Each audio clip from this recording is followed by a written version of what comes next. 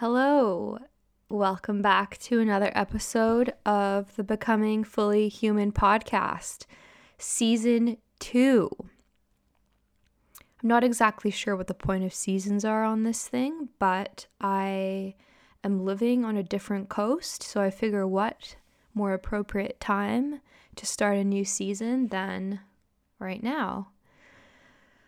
Where to start? So I'm going to do a Q&A for this episode because I have recently rejoined Instagram and it's been a while since I've interacted with people in that way.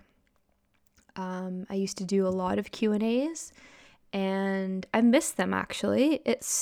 They've been super interesting because they push me to figure out how I feel about stuff, I guess. And there's a degree of there's more of a depth, I guess, that you have to reach to if you're going to release some sort of answer publicly. It's nice to think about things, and these questions push me and I grow surely more than you do, so I enjoy them a lot. And it's been a while since I've done one of these, so I'm excited to be focusing on my website again and on the podcast and sharing on social media, even though it is super strange to be sharing back on social media again. Also, there's part of me is excited, and especially for the connections, man, some of your messages and some specific people, there's just such a real deep bond that can form through online platforms. A lot of superficial stuff, of course, a lot of fake things, obviously, but there's a lot of realness on it as well. So that I missed, but I'm having a hard time sharing things, like posting photos. The photos themselves, not that hard to post because especially through this road trip I had, it took my now ex-partner and I drove across the country over, I'm trying to think, I guess we left January 9th and it's March 26th as I'm recording this. So over a few months, although we got to the West Coast about 3 weeks ago now, maybe 4 weeks ago. But it took us a couple of months to drive over, and I got some beautiful photos along the way.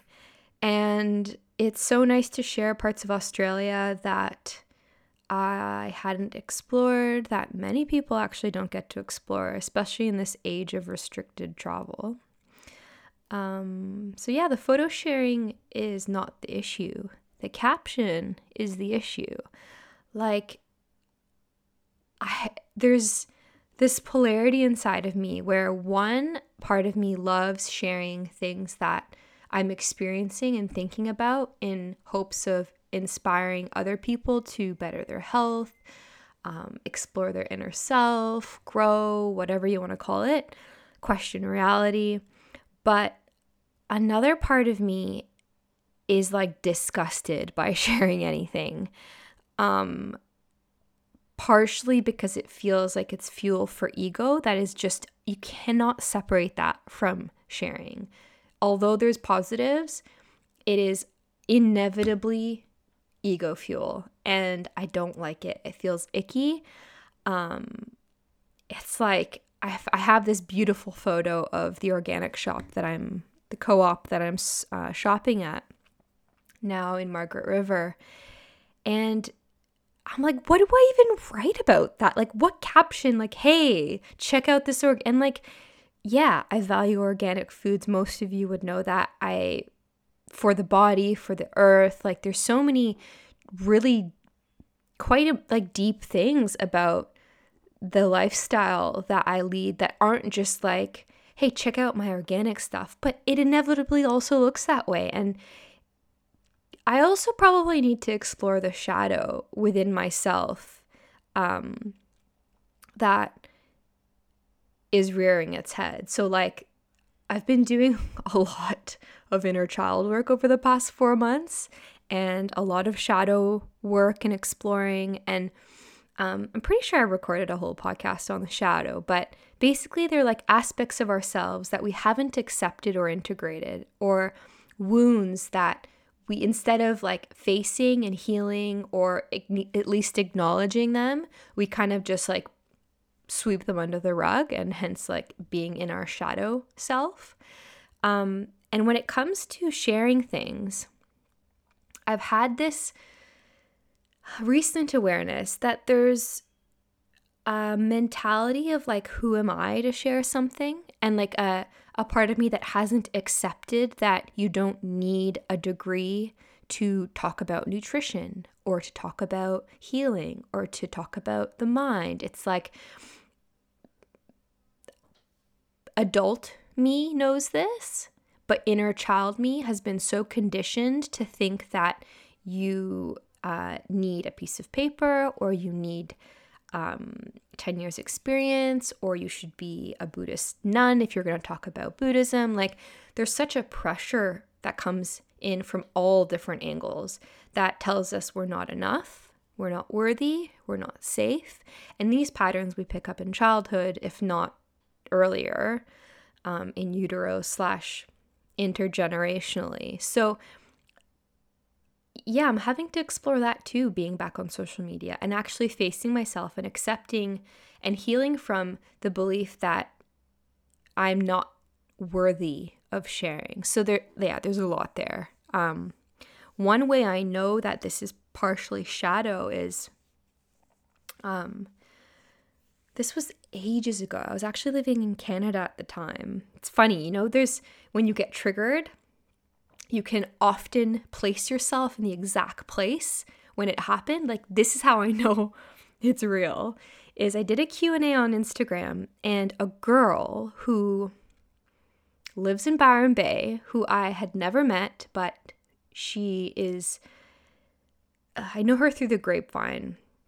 She's a friend of a friend, and she wasn't following me on Instagram. This is back when my account was public. And she asked a question. I'm guessing she didn't realize that when you ask a question in these boxes, your profile pops up, like your name, and you can click on the person's profile. And she asked me what degree I had. I can't remember the exact thing, but it was basically like, what degree do you have that makes what you're saying valid? And I responded in the stories and went into depth about how I don't believe you need a degree to share your truth and to share your life experience and to inspire others, and that it's up to every individual to filter the information that they take in from other people and not put anyone on a pedestal, and always be their own, sovereign decision maker, which I believe, but inner child me was triggered, and I thought, like, who is this girl? Like,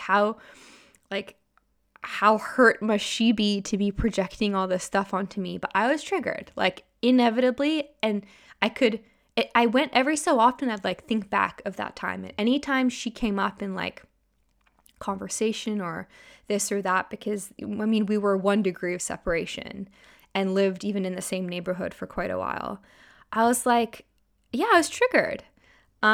So I will actually get into triggers a little bit later in one of the questions, but there's a lot to unpack when it comes to that, the feeling worthy of helping people, of sharing, of being seen. Like, social media is a minefield, and there's so many layers here. Even just the discrepancy between this thing that you see, these like stagnant images and snippets of text of how you're feeling at a moment in time, when that's not life. Life isn't ever paused like that. So we've created this whole second world where things are snapshots. And it's not only that they're positive snapshots, it's that they're snapshots at all. Like, even when you think of mirrors, like, mirrors are not natural things. We didn't evolve looking at ourselves and analyzing ourselves and having photos of ourselves to then look back on and judge us. Like there's so much to figure out when it comes to self-worth, and introducing social media adds a whole other layer, or like 100 layers of complication when it comes to all that. But the good thing is that our triggers are our teachers, which I'll go more into later. Although I'm sure it's a concept most people have heard of or hopefully live by now, because to me, understanding that concept is freedom. It's the work. It permeates pretty much every teaching that I respect, from like Buddhist teachings, when you look at Osho's teachings, when you look at Tantra, when you look at anything. Vipassana teaches equanimity. Byron Katie, like she's the queen of triggers being your teachers. Like her whole work is rooted in this, and putting it on paper, asking yourself for questions and turning it around. But yeah, so I guess that's enough of a ramble for now. I should probably explain a bit how to even get into this without being too open. It's hard to talk about my past relationship because it involves someone else that I care for deeply. And yeah, I guess the time's not right for him and I. We're in different places. We have different wants and needs, and it makes breaking up really difficult, actually. You know, when you get hurt, violently hurt, like you get cheated on. I was cheated on when I was younger, and like, man, it makes breaking up real easy because there's a good guy and a bad guy. And even in that situation, there's no good guy and there's never a good guy and a bad guy. But when you're less aware of this kind of reality, I guess, or Esther Perel talks about it a lot. I surely have mentioned this in the past too, that everything that leads up to a separation, it takes two. And we place a lot of weight on things like cheating that inspire us to think that there's a good guy and a bad guy, but really that's never how it is.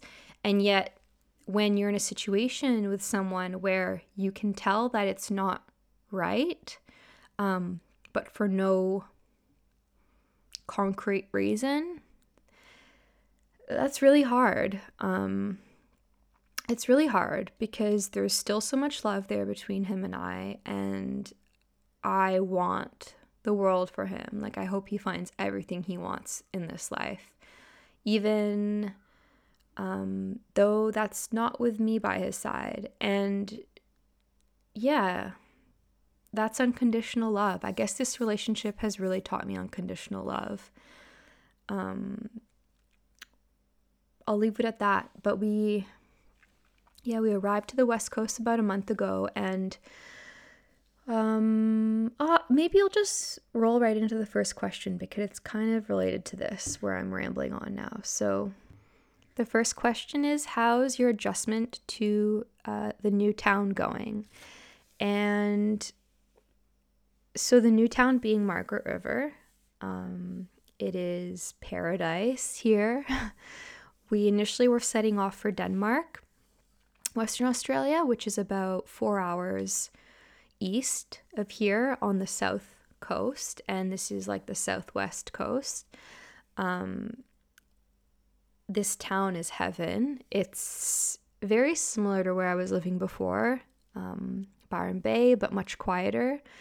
And the beaches, I don't know, Western Australia is so wild. The landscapes and the earth is red, and some beaches here look like the Caribbean and others look like you're on the end of the world, which, I mean, technically this area really is kind of like the tip of the world. Cape Leeuwin is one of the major points, according to my dad, who's a sailor. When sailors like cross this cape, it's a big, and they're doing across the world sail, it's a huge milestone, and it feels like just vast. It feels vast.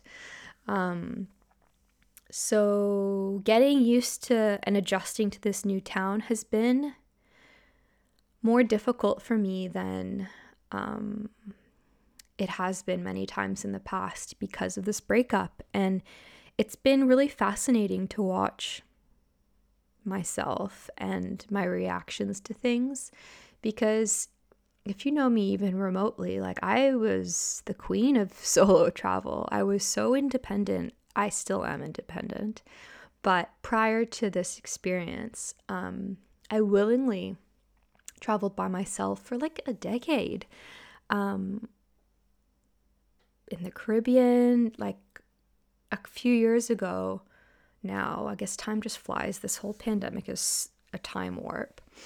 But I was in Europe and I visited 11 countries by myself, just like totally in the flow and yeah, so independent. And then I moved to Australia by myself twice, actually. Like, being in new areas without a plan by myself has just been my thing.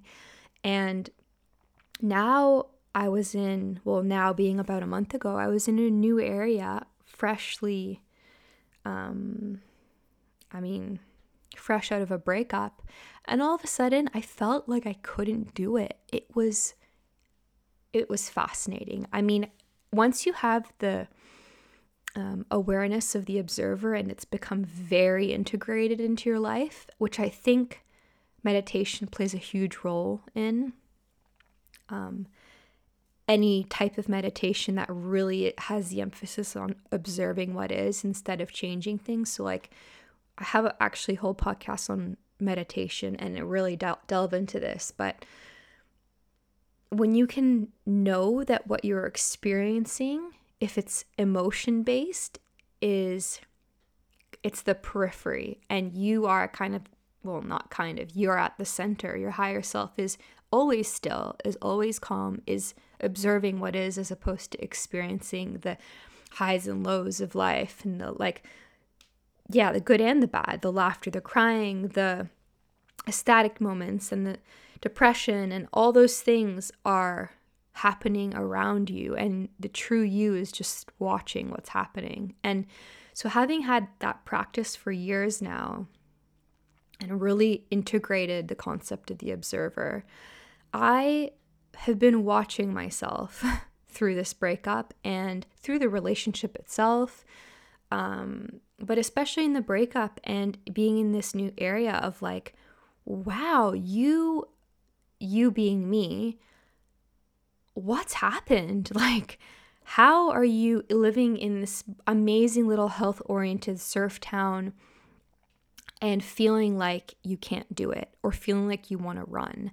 And I entertained running back to the East Coast, to Sydney, to Byron, back to Canada. I entertained the idea.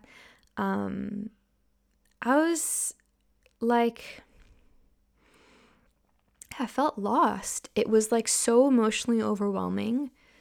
And to be in a new place and not have the support that I felt I needed, it was really hard. And instead of running, I decided to face myself, because a lot of the work that I'm doing requires sitting with what is uncomfortable and learning from it and feeling compassion for yourself through it and growing from it. And so I didn't run, and I instead went kind of in overdrive in trying to understand what had happened and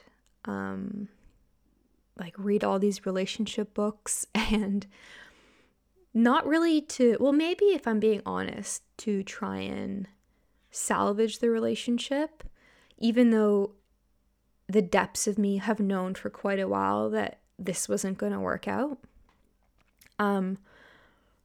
But yeah, I decided to grow from it instead, and I knew that part of that required sitting with the uncomfortable feelings and the pain. And I started reading Pema Chodron's book, When Things Fall Apart, and that was very comforting. A couple books that I read that really inspired so much self-awareness and transformation in me. there's the book Attached by, I think his name's Amir Levine. Let me just quickly check so that I'm not, Amir Levine and Rachel Heller, and another book called Loving Bravely by Alexandra Solomon. There's so many resources out there to help us grow from experiences. And then probably one of the biggest lessons that my mentor kind of has been trying to drill into me for a long time is that you also don't always have to figure everything out. Experience what you're experiencing emotion-wise. Just sit with it and don't always try and master it. Or I guess the growing kind of happens naturally, and sometimes all we have to do is stop and feel things. So, wow, that's long-winded, derailed answer. But so yeah, it's been hard. At first it was very hard, but I think by staying and facing myself, it's also created so much magnetism, and like the universe hears, when you say, okay, I'm ready. I'm ready to shed all these layers that are preventing me from showing up authentically and wholly and really feeling what it means to love yourself and be completely in your power. Like, there's all these things that happen when you feel rock bottomed, and there's so much growth to be had there, and so much, I wouldn't change the situation for the world, basically, even though for a while I was a hot mess. And I mean, it feels nice to be a hot mess sometimes, to be honest. Like, if things were going perfectly all the time, that's lame. You need the polarity. And it's actually only through this experience that I have genuinely understood why people say growth comes through hardship. Like, there's a lot of different ways of saying that. And for much of my life, I was like, that's not true. I've had a pretty easy life. I'm growing well. And by looking at myself through this situation, I've been like, no, actually, you definitely need hardship to grow. And sometimes we don't acknowledge that there's been hardship. So that's definitely a shadowy thing that needs to be explored, definitely by me.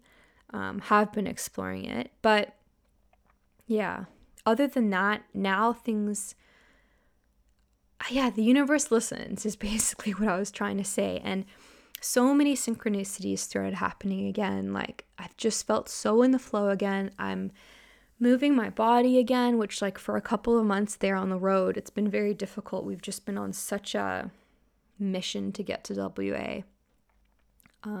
But I'm practicing yoga every day. I found a great studio in town, and, found the organic shop and found some secret little beaches to swim naked at. And yeah, I'm feeling like myself again for the first time in a long time. And even reflecting back on how much I've self-abandoned myself in the past 8 months, not consciously and not at all driven by him, but completely driven by me, which the book Attached delves into, on why some personalities tend to do this. And for me, it's definitely rooted in childhood stuff, and cultivating mentalities that I'm unsafe, that I'm not enough, and things like that have led to self-validation through others, and especially through romantic partners. And so,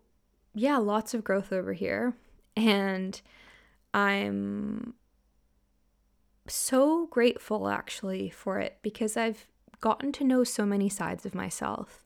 These are all, like, every side of yourself is a part of you. And yeah, it feels nice to hang out with Happy Cam and, in the Flow Cam and all these aspects of me that I often embody.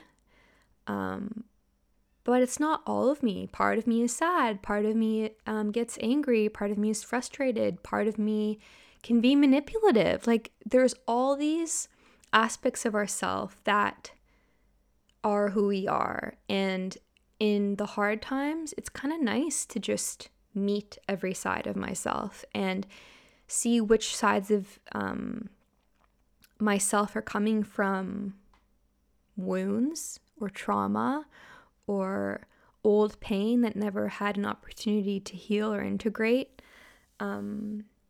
It gives us platforms on which we can propel ourselves into higher states of being. And so for that, I'm grateful. And so the adjustment has been a whirlwind, and it's been amazing. The next question is, what is your number one dating advice?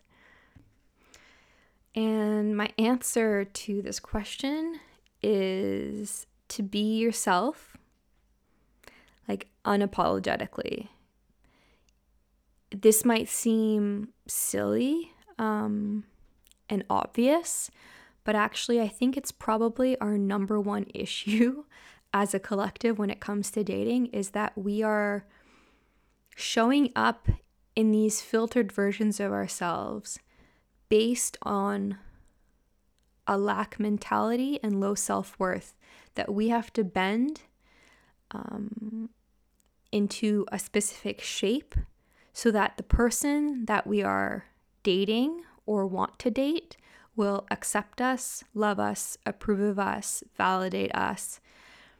And this is dangerous and actually also abusive towards the other person, because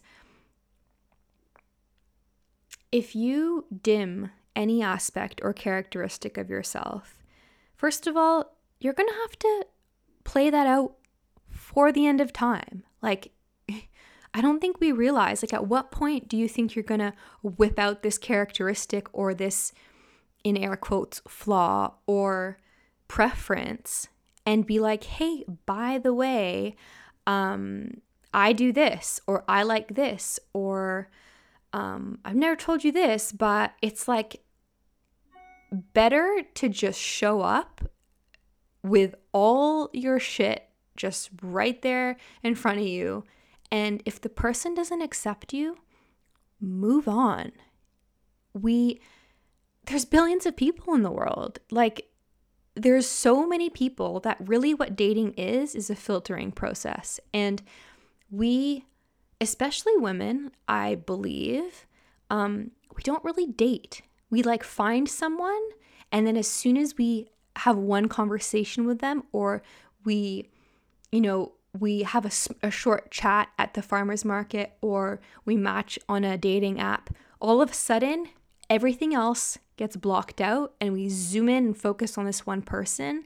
And then generally we abandon parts of ourselves to be approved, loved, validated, etc.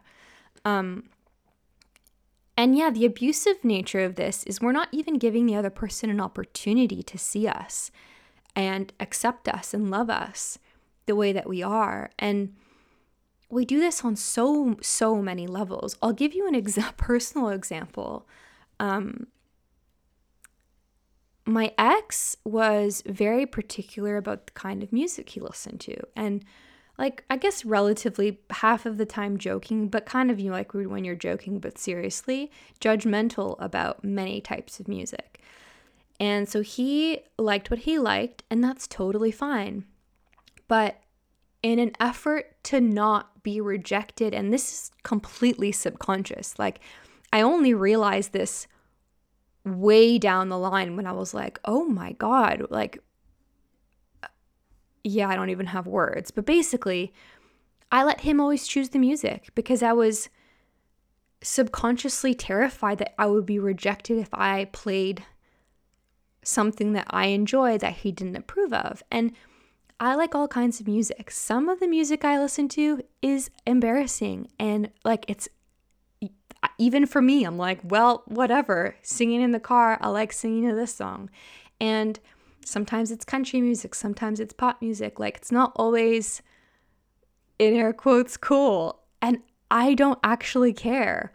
But when it came to him, and because he had such strong views about like what was good music, I was really into music, I completely abandoned that part of myself. And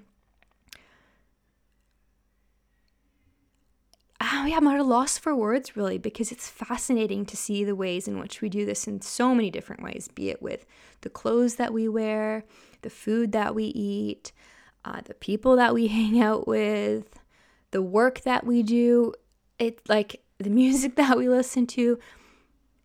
Your best bet is to just find out who/what your authentic self is, and don't apologize for that, and don't try and change it so that it fits someone else's narrative.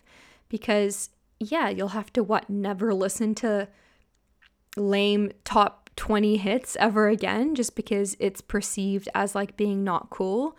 Oh my god, like yeah, I'm actually baffled by myself, and yet I've done it in relationships when I was younger, also, and I see it happening all around me. Like, people have abandoned themselves in relationship and to be loved, and even if you are loved, like, who are they loving? That's not you. You have to show up authentically and be loved for who you are, basically. And realize too that if that's very difficult for you, and if you feel the need to be perceived in a certain way, or you ever feel the need to filter your beliefs or your thoughts to be approved of, then congratulations, you have inner child healing to do. Like, it's this incessant need that we have to gain external approval from other people because we just don't feel like we're worthy or enough, or that there is someone out there that will accept us for who we are completely. And I promise you that there is. But it helps if you can find that approval and acceptance for yourself first, because then that enables you to show up in the world as yourself and not feel the need to hide. Yeah. Next question is, are you still not drinking alcohol? And this is a very easy, quick answer. Hilarious. I actually don't know if I'm supposed to answer yes or no. Are you still not drinking alcohol? So yes, I'm still not drinking alcohol, aka no, I don't drink. It's been, I'm trying to think of the last time I had any alcohol. Was 2 Christmases ago. I had a sip of biodynamic red wine, and it sealed the deal that I no longer drink alcohol. It's just not for me. I definitely binge party drank when I was younger, and then transitioned into like a air quotes healthier relationship with alcohol, only having like, a glass of red wine every so often. And that phased off too. For me, it's so low vibration. It doesn't one sip and I know I'm like, this is just foul. I and no judgment for whoever feels what's right for them at whatever point in their life. But yeah, I don't think I'm ever going to drink ever again. I can't predict the future, but it's just so misaligned with the person that I've become. So no, I do not drink. Someone asked, I actually don't have the question right in front of me, but it was something along the lines of what are your thoughts or experiences on plant medicines and things like ayahuasca?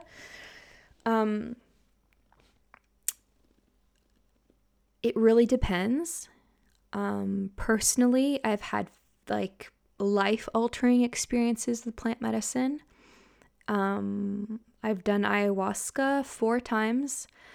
I've done large dose of psilocybin twice and microdosed for a very long time. I actually haven't done any of that stuff in years now. But yeah, it's played a profound role in my journey. But I don't think it's for everyone. There's no answer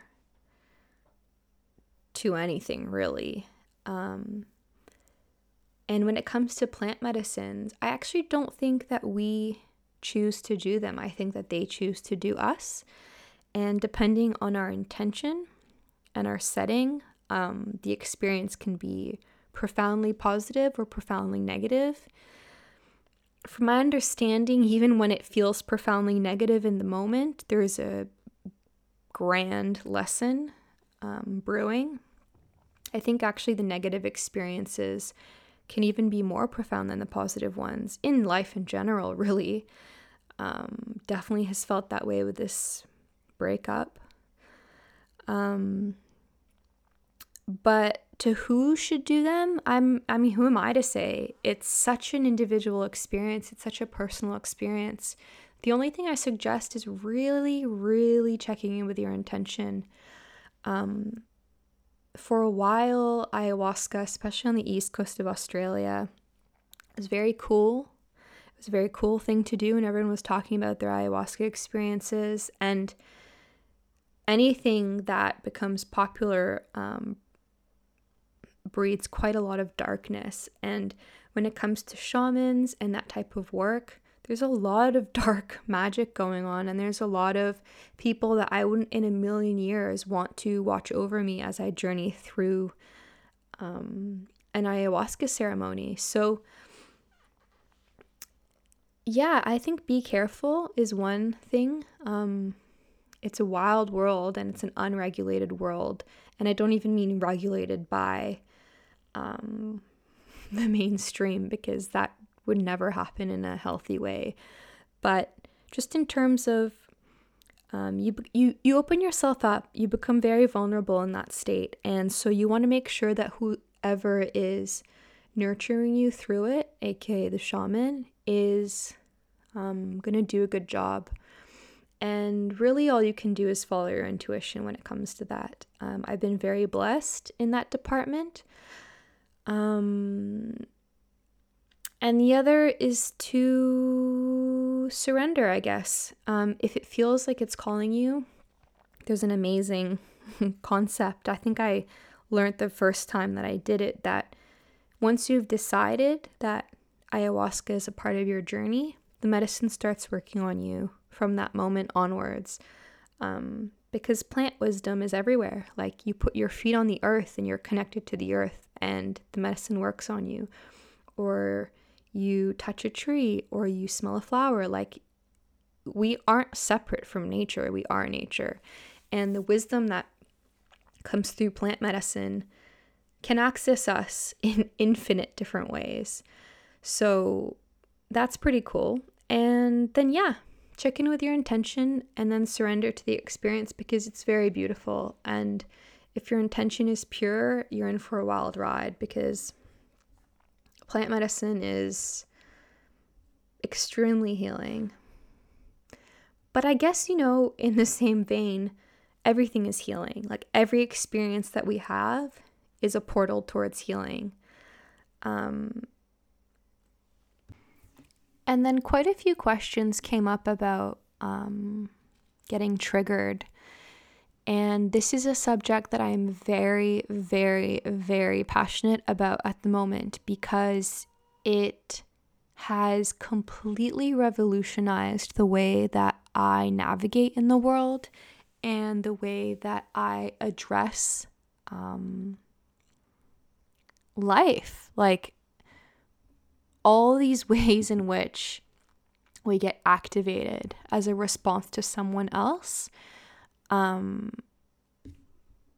So I won't read out the specific questions. I'll just give a little ramble, because I think it'll apply to a few of the different questions. So the concept of triggers being our teachers, with a low degree of awareness about this stuff, we tend to think that when someone activates us or triggers us, that it's their problem. So we're very quick to judge and assume that they're doing something wrong. And our society is obsessed with telling people off, canceling people, trying to change other people. Oh man, it's huge in relationship, actually. Like, whether it's coming from a positive or negative place, it's not possible to change other people. So that's the first thing, I guess. But the deeper truth about triggers is that they're always a reflection of something that we have not accepted or integrated about ourselves. Because if someone disagrees with you or lives life in a certain way that is different to yours, there is zero reason to get irritated at them unless it's activating a part of you that is blocked and needs healing or integration. Period. Like, there's so many examples, but I guess and this concept, I mean, it's pretty often discussed in the spiritual world, or the optimization or the self-help world, that everyone's a mirror. It's the same concept. People are mirrors to ourselves.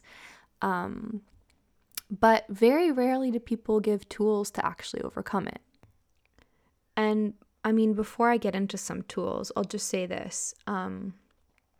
You can deny that the world is a mirror all you want, or choose to think that getting triggered has nothing to do with you, but you're going to continue looping and looping and looping in frustration, in anger, in judgment, and in all the ways in which people activate you, unless you're willing to explore this concept and do this work.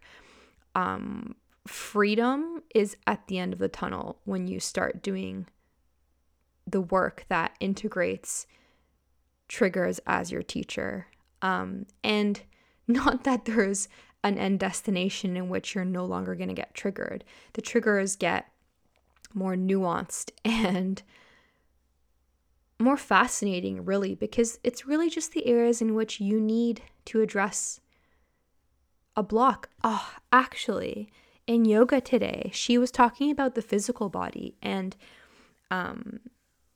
it was exactly how I feel about triggers, that like when you're tight somewhere, consider that being the trigger. Like there's a blockage there. You have to work on that area. There's something there to be released, probably actually rooted in emotional things because the body keeps the score. But you have to breathe into it. You have to lean into it. You have to explore. You have to work on that area that feels blocked. Because if you just pretend that it's fine and keep working on other aspects of your body, that's always going to be your weakest link. So yeah, exploring these ways in which people that activate us actually is something that we haven't accepted or integrated about our own life.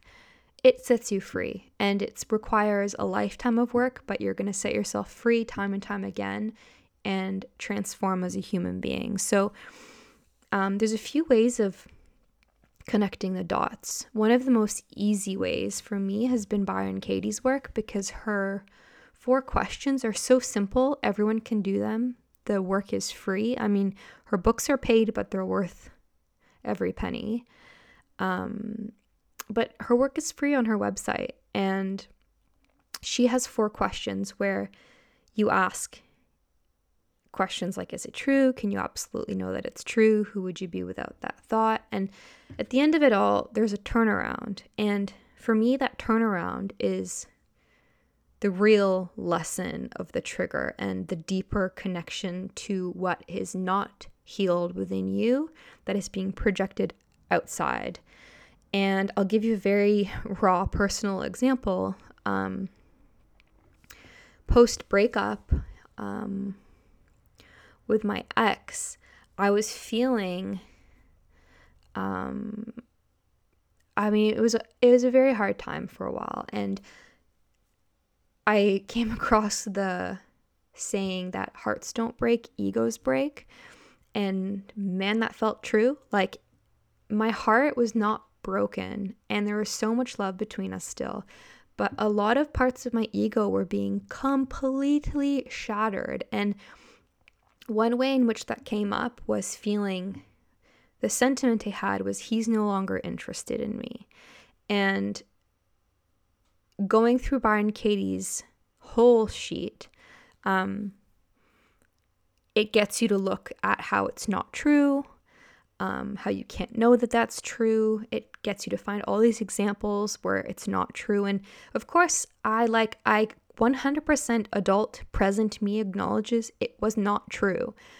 Inner child me felt it, and inner child me was having a tantrum about not feeling wanted or interested was the activating concept. And then the turnaround for Byron Katie, she gets you to literally flip the statement around to be about the self. And so the turnaround in that case is, I am no longer interested in me. And that worksheet, Byron Katie's work, is a meditation. You have to really be willing to get real with yourself, vulnerable, honest, and you sit with a turnaround. So I've been doing Byron Katie's work long enough that I don't really have to sit with the turnarounds to see how true they are. And instantaneously, I could see that the reason why I was feeling so activated by him no longer being interested, and that being in air quotes because totally a projection, was because I had abandoned myself for months and months and months and put his needs and the relationship's needs ahead of my own. And I had abandoned myself in so many ways. I was no longer interested in me. And what a wake-up call. Like, that's something you can do something about. In this culture where we're obsessed, like I said, about changing other people, do the turnaround and look at the ways in which you are the thing that you hate.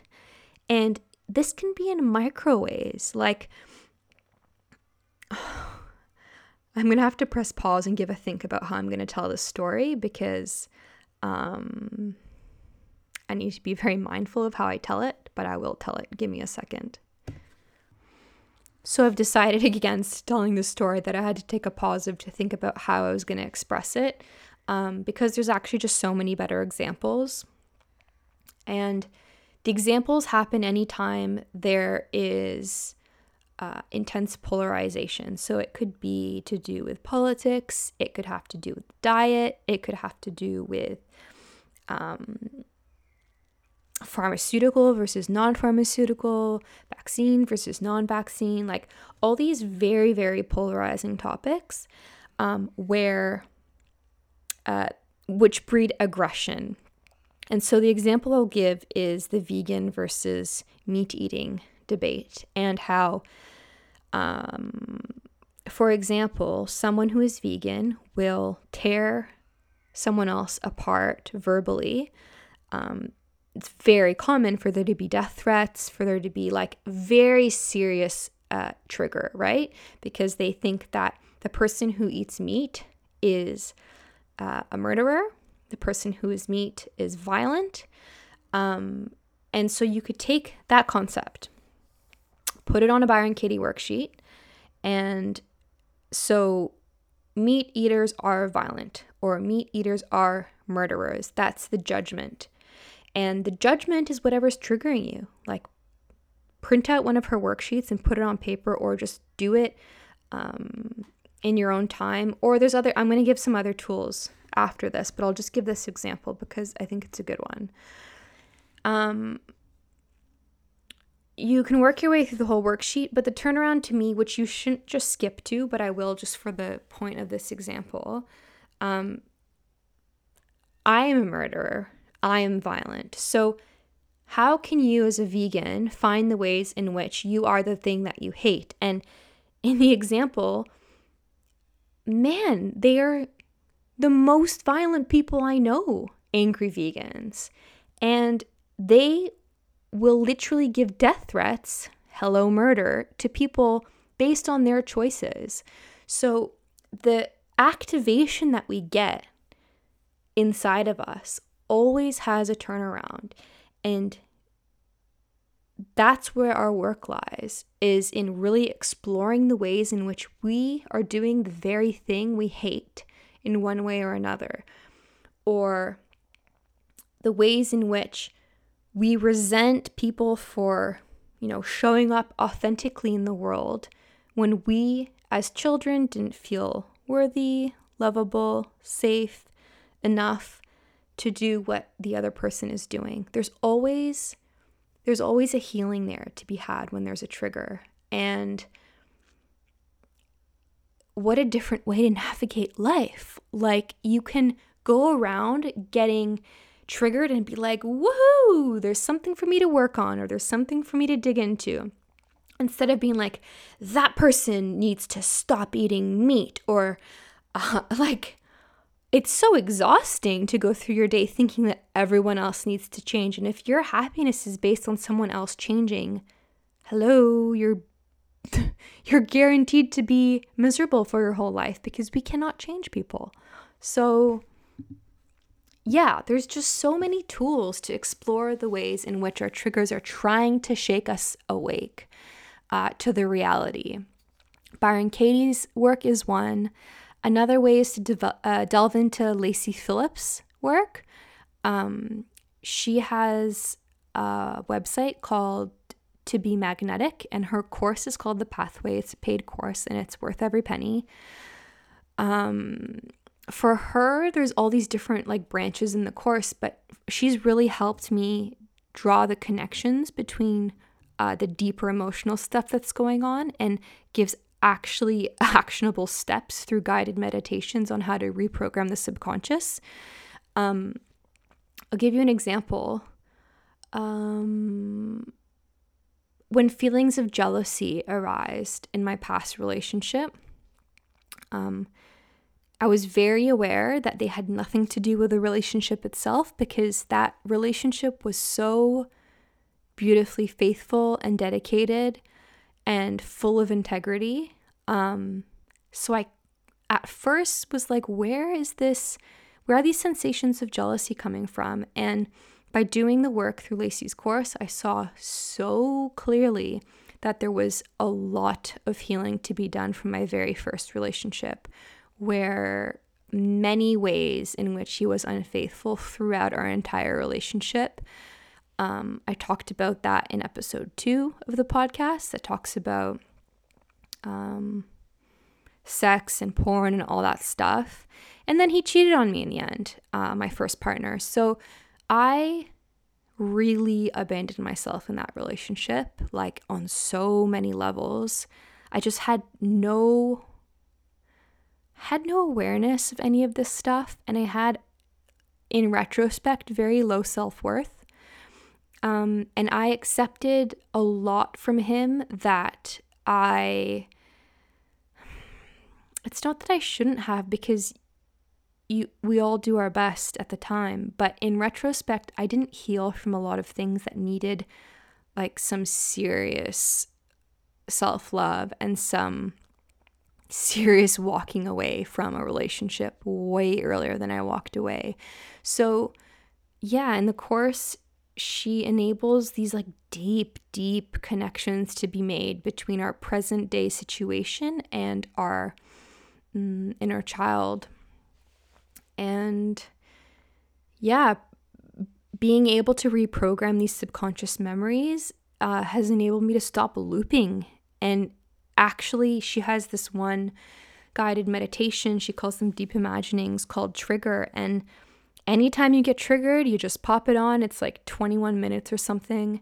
And boom, you get to the root cause and you reprogram it. And it takes time, because God knows we've been living a lifetime of just suppressing shit and putting it into our shadow and not acknowledging things and thinking that we're strong when actually we're spiritual bypassing, which is just not healthy. Like, we have to feel things, and we have to let things that hurt, and we have to learn to stand up for ourselves and set boundaries. Like, that's just a part of self-worth. And be so compassionate for our younger selves. Like, my God, the compassion I have for 18-year-old me, who just didn't know any better and wanted to feel loved and approved of and safe. And so she did not stick up for herself.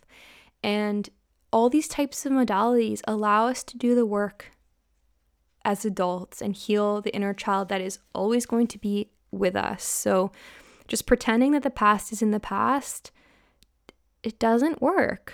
But there's so many tools. So that's one tool. Then there's a lot of body work. I think body work's probably a very good starting place for people. Like getting massage with the intention of releasing things. And whether it be like massage, yoga, or meditation, I think it's really important to observe things that come up without judgment. So I've been doing a lot of yin recently, yoga, and the memories that are unlocking from like when we do deep, like 5-minute psoas stretches and hips and all these deep releases, the memories that are coming up that things that I haven't thought about in like 20 years, more than that, 25 years, like just these vivid memories coming up, and I'm just letting them pass without judgment. So I think that's definitely one way to heal, is to work with the physical body, because Bessel's book, The Body Keeps the Score, gets really deep into this. We store memories in our body, and we store trauma in our body, and so allowing physical movement to release things that are stored in our body is one great place to start. There's actually a book by Peter Levine, who is the father of somatic experiencing, another modality that is fantastic for this type of healing.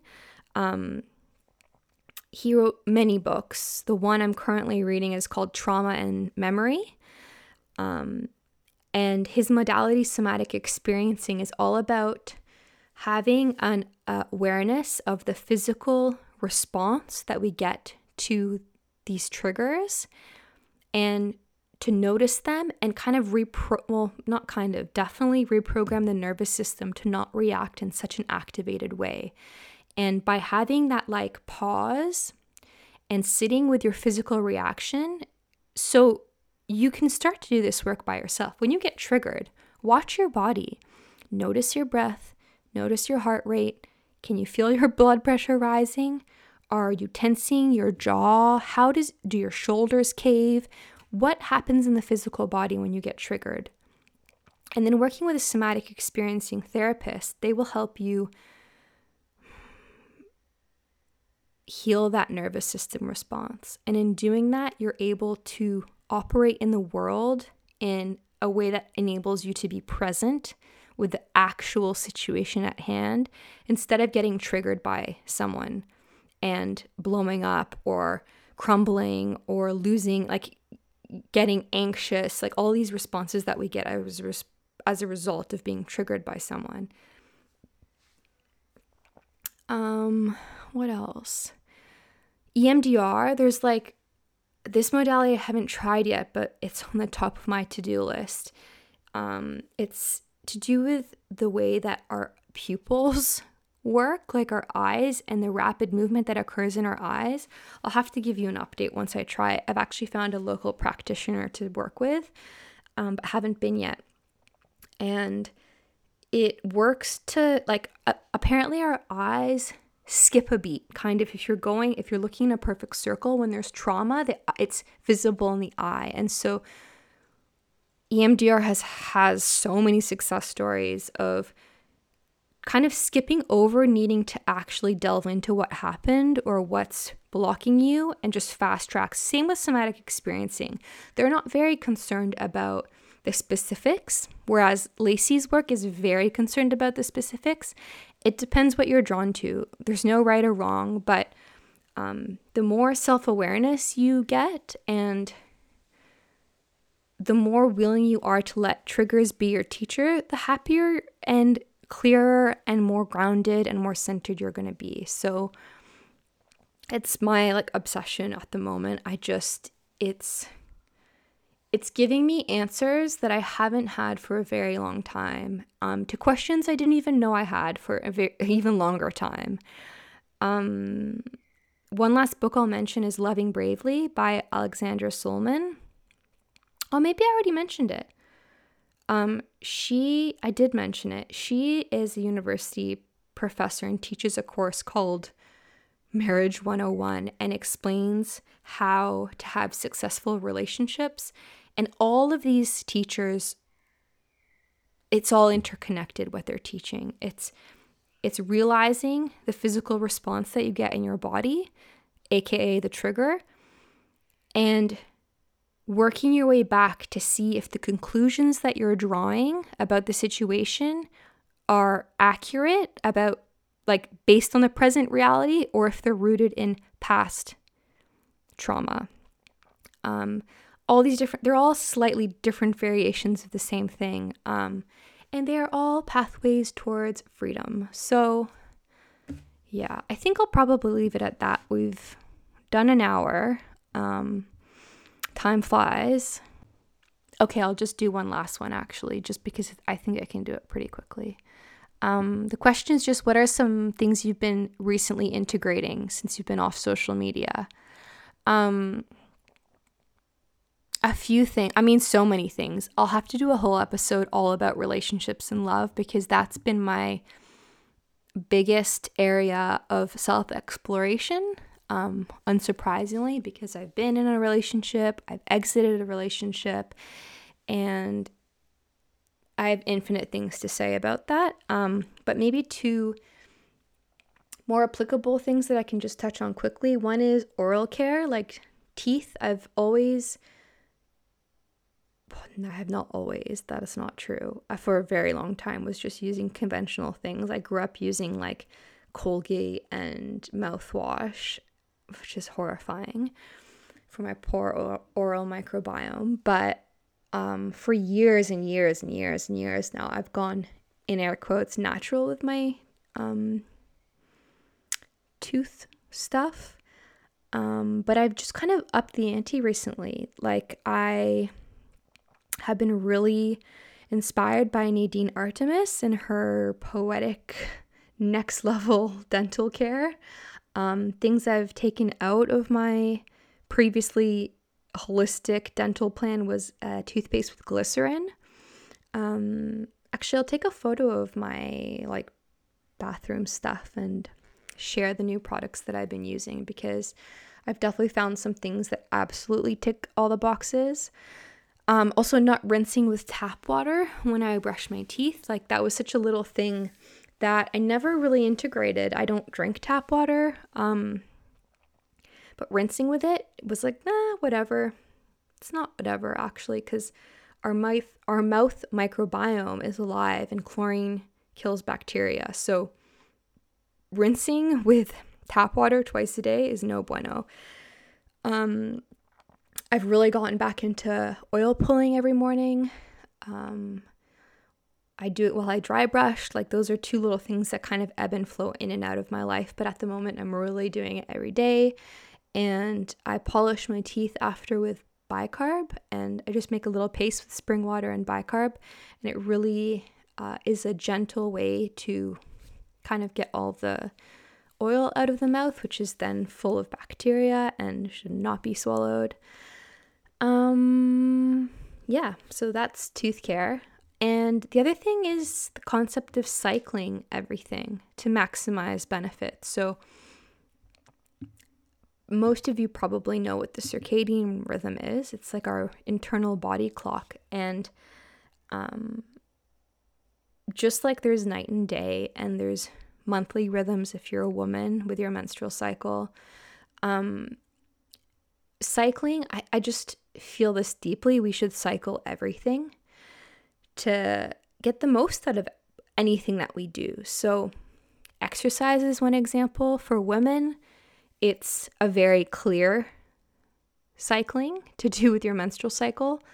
We have 4 phases of our menstrual cycle, and after we ovulate, you enter your luteal phase, and this is a phase in which we should slow down. And we've been conned by marketing teams to think that we can do everything men can do, and of course we can, but the bigger question is, should we, and at what cost? We need to slow down every month, and we shouldn't be exercising every single day of the month vigorously And so, yeah, getting to know your menstrual cycle and really honoring periods of rest and periods of more gentle movement, complete rest for the first few days of your bleed.